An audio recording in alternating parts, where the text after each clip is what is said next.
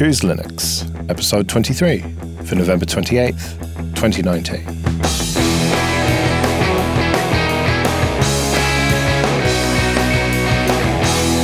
Hello and welcome to the show. I'm Joe. I'm Drew. And I'm Mel. And here we are for episode 23. And later on we'll be talking about contributing to open source, but first, Distrohoppers, Void Linux. Now, this is one that we've had a lot of people getting in touch, kind of eagerly awaiting. And we mentioned last time that we'd had a bit of a negative experience installing it, but we seem to have worked through all those problems. How did you two get on? Well, Joe, I'm going to admit that this was, what's the saying, a PEEBCAC problem. The problem was between the chair and keyboard. So I will own up. To be fair, they have amazing documentation. However, one misstep not documented made it so that I couldn't install the OS onto the hardware. I couldn't install it in a VM. And it all came down to the boot partition. And the boot partition just needing to be left blank when you were identifying the file system. So you had to tell it what root was. And if you wanted swap, you had to tell it what swap was. But the boot partition didn't need to be labeled. And Drew, you're the one that saved me on this. How did you figure that out? Just years of experience and setting up various distributions and things like that. It wasn't anything that I necessarily struggled with. I just kind of got it while I was doing that first install. And I really think it's because I've been through these old school text mode installers before and have done partitioning without using tools built into the installer, and just a lifetime of doing this stuff. So I don't necessarily think that it's fair for you to say that the problem was entirely between the chair and the keyboard. It's something that really should be spelled out in the documentation. This is very strange because I didn't do anything with the boot partition because I was using legacy boot, and therefore you don't need to have a boot partition. You can have one, obviously, but I just used the root partition and it was fine, except that in the installer, it uses CF disk. And if you create the partition with that and then you continue through the installer and you tell it where you want to install the root partition, and then it asks you, do you want to create a file system? And so you say yes, and then that just doesn't work. And so my only option was to create the partition. Well, I actually just booted into a live Ubuntu session or Ubuntu, created the partition that I wanted, then skipped the partitioning in the installer, told it that I wanted the root partition to live there, but don't create a file system, please. And then it worked perfectly. But I must say I wasted at least 10 or 15 minutes, maybe more on that. Yes, and I want to make it clear that the problem that Elle is talking about is creating an EFI partition in particular. It's something that's required for systems that are running on GPT and UEFI that you don't need if you're using a standard BIOS partitioning scheme. And I also ran into that same issue. They're using a tool called CF disk in the installer, and it just didn't work. Instead of booting into another system and checking it out that way, what I did was I actually just opened up another terminal in that little live environment and ran fdisk directly from that installer and did it through fdisk, and everything went fine after that. So yeah, it's something is broken in the installer with CF disk. I think in that moment, the little Linux admin, badge just kind of glowed over your head, like you leveled up. Yeah, I should have thought to do that really, but I prefer using gparted. I don't know why. I do know why. It's visual, it's graphical, it's such a great representation of what partitions are on the disk, and it's very hard to make mistakes if it is nice and visual like that. Well, yeah, and I would have used gparted as well, except they didn't have it on the live environment. All I really had were fdisk and cfdisk and one other, but yeah, there was no graphical tool available, so silly old me, I dropped back to command line tools. Well, that's kind of a recurring theme here, no graphical tool available, because with the installer, there's no graphical tool. You have to read the docs and run the command to start the text installer. But then once it's installed and you boot into it, there's no graphical package manager either. So you're again opening the terminal. I think my big takeaway for anybody who is going to try Void is just pull up the docs. I mean, from the moment you download the ISO, have the docs on one side because you're going to need it for the password. You're going to need it to know how to start the installer. You're going to need it to figure out when you add your user what permissions that user needs to have because it doesn't just auto pick the correct groups. Like I had to go back and redo that section when I tried to install my printer because I hadn't added the correct permissions. Oh, no, I didn't run into any problems. I just accepted the defaults, but I didn't try and add a printer. Well, why would you? It's 2019. Who uses printers anymore? Because some of us like coloring sheets, Drew. All right? Don't judge us. I actually print out a lot more stuff than I ought to, probably. So how did you guys get on with whatever desktop environment you picked? And what desktop environment did you pick? Well, I picked XFCE first of all, and that was just a disaster. It was completely broken. I couldn't even open a terminal after I'd installed it. And I was trying different TTYs, and I just tried everything. And I just came to the conclusion that as much as I love XFCE, this version was just not working. And so then I went for Mate, which thankfully worked perfectly well.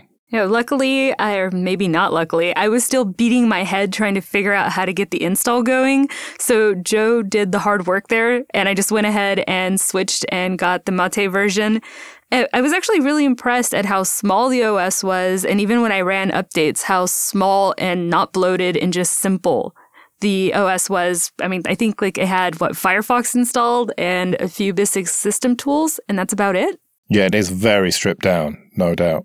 Yeah, so I tried out Mate in a VM at first, and basically I was sequestered in a hotel room with not much else to do, so throw it on a VM on my main laptop, and I didn't really have any problems with Mate at all. Everything seemed to be running just fine. It's a little weird being on something that doesn't use systemd now, but I do see the appeal of wanting to use Runit. But then when I got home, I put the XFCE version on my testing ThinkPad so I could run it on bare metal. And just like you, Joe, it was a disaster. I could open a terminal, but Firefox was totally broken. And once I installed updates on the terminal and rebooted, the entire system was completely unusable. PolicyKit was totally broken, couldn't connect to anything via Wi-Fi because of that. The dock was broken. I mean, it really seemed like the entire system was hosed. Yeah, earlier you mentioned using Runit, and I think that's actually one of the things I really liked about this because it just seemed obvious to me. Like, normally I'm sitting there going, okay, service system down, no, wait, no, they changed it, and it's systemd now. Now, this was really simple. It was SV down, service name, SV restart, service name. Like, it just flowed the way that I figured it should be on the command line. However, no systemd means no snaps, so you can't go down that easy cheating route, as you've called it before, El, to install software. You have to do it via XBPS, the X binary package system, which is their package manager, which you have to run from the command line. So I cheated again, and I installed a GUI tool to help install tools. I see. I tried to do that, but it was missing some dependencies. It gave me a bunch of weird errors, and I was just too lazy to Google how to fix it. And so I thought, right, well, I'm using the command line then. Okay, I'm going to give the cheat for the people who are listening, and that is I read the docs. I told you guys, keep those up. And I installed Octo XBPS, and it's going to be missing the JKSU package, which allows you to have sudo privileges to install them. But if you get those two installed, then it's an easy go. I did read the docs, maybe not thoroughly enough, because I tried to install that, and yeah, it just didn't work. Maybe I should have installed the dependency. Oh, well. So I didn't install Octo, but I cheated too because Void does have Flatpak support. Aha. So I was Flatpakking away. I was getting whatever I needed from there, with the exception of, a few things that just aren't in FlatHub yet. Aha, I didn't really think to go down the Flatpak route. Because apart from a few applications here and there that gave me those weird dependency errors, pretty much everything that I wanted was there. Audacity was there, EasyTag. Not the more obscure ones. I always go to Get iPlayer, which is It's not really available in many distros. That wasn't there. But generally speaking, most stuff was, and they claim that XBPS is fast, and it is, as far as I can see. I'm going to give one more cheat when it comes to XBPS, and that's when you come into the system, it's brand new, you do your XBPS install, -su to get everything updated. If XBPS is one of the packages to be updated, run that update again. Because the first time I did it, it was 13 megabytes. And I was thinking there's just no way. There's 7 packages to be updated. That's it. And I noticed that XBPS was one of them. So I ran it again, and all of a sudden I had a slew of packages. So I guess unless the installer is updated, it doesn't pull everything down, which I guess makes sense. But I've never run into that with, apt or DNF. One other little trick, and this is also in the docs, is you can set a regional mirror. And it's a little tricky. You've got to do some command line foo to get it going. But your updates will run a lot faster if they're coming from a closer mirror. Now, can I just say my biggest complaint with this? No tab completion, which meant having to type out manually every time, every command, which was extremely frustrating. Yeah, I noticed the same thing, and that's got to be some setting in Bash that they just didn't tick. And yeah, I felt the same pain because I tab complete all the time. And one thing I wish I would have tried, and you know what, maybe when we're done, I will go back and try and see how easy it is to set up aliases. Because I think that's one thing I should have done to make that journey easier. Oh, I didn't think of that. But yeah, presumably you just edit your Bash RC as usual. So I assume nothing when it comes to this OS. Yeah, good point. So I made some notes for this, and in bold I've written, this is a distro for Linux experts. This is not for someone who's new to Linux, as far as I can see. You need to know what you're doing. You need to have a lot of experience. And I think that if you do have that experience, you could get a lot out of this. It is a very flexible sort of power user distro, but you are going to have to invest some time into it to get something out of it. Joe, I think we're spending too much time together because I also made some notes and in bold and printed from Void OS. I have the Void is the distro that makes me wish I just had an extra computer sitting somewhere because I could install it and I would be a better Linux user. I would be a better admin if I had time to learn everything from the ground up the way that this OS requires. And the only thing I really have to add there is thumbs down on XFCE, but thumbs up on Mate. All right, so I always ask this, do you think this is going to stick around on any of our machines? I wish. Maybe in a VM. I think I could get a lot out of this if I kept trying. Yeah, I also think that I might leave my VM kind of in place, the Mate one that I did first. And I don't know, might boot it up every now and again.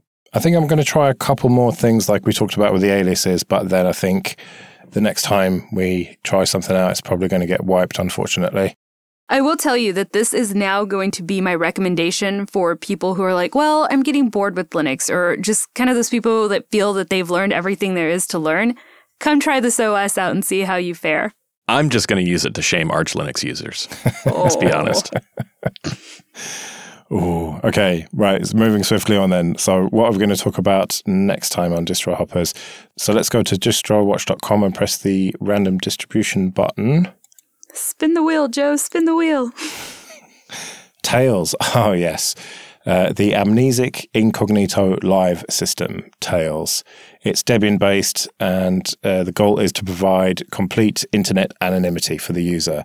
Yeah, this is where it's all Tor and super privacy-based. I haven't tried this for a while. What about you two? So I haven't tried it, but it's talked a lot about in my circles, so I'm really excited to give it a go. I haven't given it a run either, but I've read quite a bit about it, and it does seem like a very interesting distribution. So yeah, I'm pretty excited about this one. Well, I look forward to trying it out and talking about it in a couple of episodes. So on the last episode, we talked about what to do next after getting into Linux, finding your community, going out there. But another aspect of that is how do you contribute to open source? And there are quite a few ways to do that. One thing I tell people, and just listen to this now. Contribution is more than code. So please do not feel like you cannot contribute to an open source project if you don't know how to code. Nothing could be further from the truth. Yeah, I think that's absolutely right, Elle. For one, there's quality assurance, which we all should be doing all the time anyways, especially if you have a distribution that has automated bug reporting. Just making sure that that's on is a way to start contributing. And going beyond that, if you do find some issue, reporting it and reporting it properly is a great way to help a project and help your peers to be able to have good software. I don't think you should limit yourself to big projects or projects that are out there. I know that we had a member of our JB community on Telegram talk about something they're putting out, and I just said, hey, I'd be happy to give it a run and give him feedback. That's not a formal contribution. It's not a big project, but it's definitely something that can cause an impact. Well, and piggybacking on that a little bit, if a project has a GitHub or a GitLab or some other central versioning control system, most times they have some kind of issue tracker, and it's super simple to, sign up for whatever service they're on. And most of our listeners probably already have a GitHub account at least, and submit an issue. The maintainer may flag it and drop it and say, oh, this isn't actually an issue, or they may elevate it and start working on it and assign it. It's very easy to do and takes very little time. Mozilla has a great guide on how to write bug reports, and we can link to that in the show notes. But it breaks it down to, hey, how do you get a bug open? What information should you include? Even how to ensure that the information you're including is a clear summary, create ways to be able to reproduce the bug. Like, it breaks down the entire process to you. So I think that'd be really helpful if you're new. And Alan Pope, who works for Canonical, made a short video. Well, he made a very long video and also a very short video. And the short video we can link to shows you how to report bugs automatically in Ubuntu with very little effort. And that definitely helps the project out there. And so, if you kind of have to look at each project in the way they prefer to have their bug reports come into them and kind of do what they want, because okay, it would be good if there was just one universal way for everything, but that's not kind of how it works in Linux, is it? Everyone's got their own way. Yeah, absolutely. And going back to our discussion from last time, there's also things like Discord and various other communities where you can find the developers in their native habitats. And, like we said, it's best to submit a bug formally if you can, but if a project is just getting on its feet, that may be where you need to go. So what about contributing code then? I know your motto, Elle, is contributions more than code, but without the code, there is no software, right? So someone has to write it. That's true, and it's something that I have been trying to do for a while. It actually kicked off with our Endeavor OS hop because it had a little HTML guide on there that I gave a chance. And it's kind of just continued off and on. And I found kind of a challenge called the 100 Days of Code Challenge, where you dedicate yourself to code for 1 hour every single day for 100 days. So I think this is a great way to be able to contribute towards a project. If they have something like low-hanging fruit that's easy for you to start with, you may commit to, for 100 days, you're going to be working on code to help improve that. Or maybe something a little more simple that isn't related quite to contribution yet, but can help you get on your way. So mine is working on the website that I kicked off during that hop. It's just a simple way for you to feel like you are growing in your own career or you're growing in your own path while still being able to contribute to something else. And so that's HTML and CSS, presumably, that you've been learning. I started off with HTML and then I tweeted out. So part of 100 Days of Code is that you tweet out every day what your journey is going through, what you're doing. And another developer that was on there tweeted back and they're like, hey, I have some ideas for you. And they got me started in CSS. All right, cool. If you want to do something that's not web-based necessarily, Python is a good start, I've heard. I mean, I have kind of had a bit of a go at learning it, and it's not really for me coding, I don't think. But I hear very good things about Python. Yeah, I've always meant to get more into coding. I can write some pretty decent shell scripts, but that's about as far as I can really go. Python has looked interesting to me, but I've considered shooting a message over to our very own Wes Payne to see what he would recommend for a newbie these days, and maybe we'll report back on that. Well, fancy you mentioning that, Drew, because you can be on the lookout for an extras episode with Wes and myself talking about how to get started in development or how to get started learning how to code. We'll even tackle what the difference between the two is. Oh, well, that does sound great. I will keep an eye out for that. One thing that I want to mention or make sure that we talk about before we move on to other things is the importance to learn Git. Whether you're using GitHub or GitLab, I think that it's important for you to know the workflow because it's going to open up many, many doors when it comes to being able to contribute to open source projects. Well, and even if Git is kind of scary to you, there are other things that you can do to help projects out. Like I know Cheese contributes by doing design work for people. And that's a very valid way to give back as well. Yeah, I think you have to use the skills that you have. If you are very artistically inclined, you're a great graphic designer, then contribute that.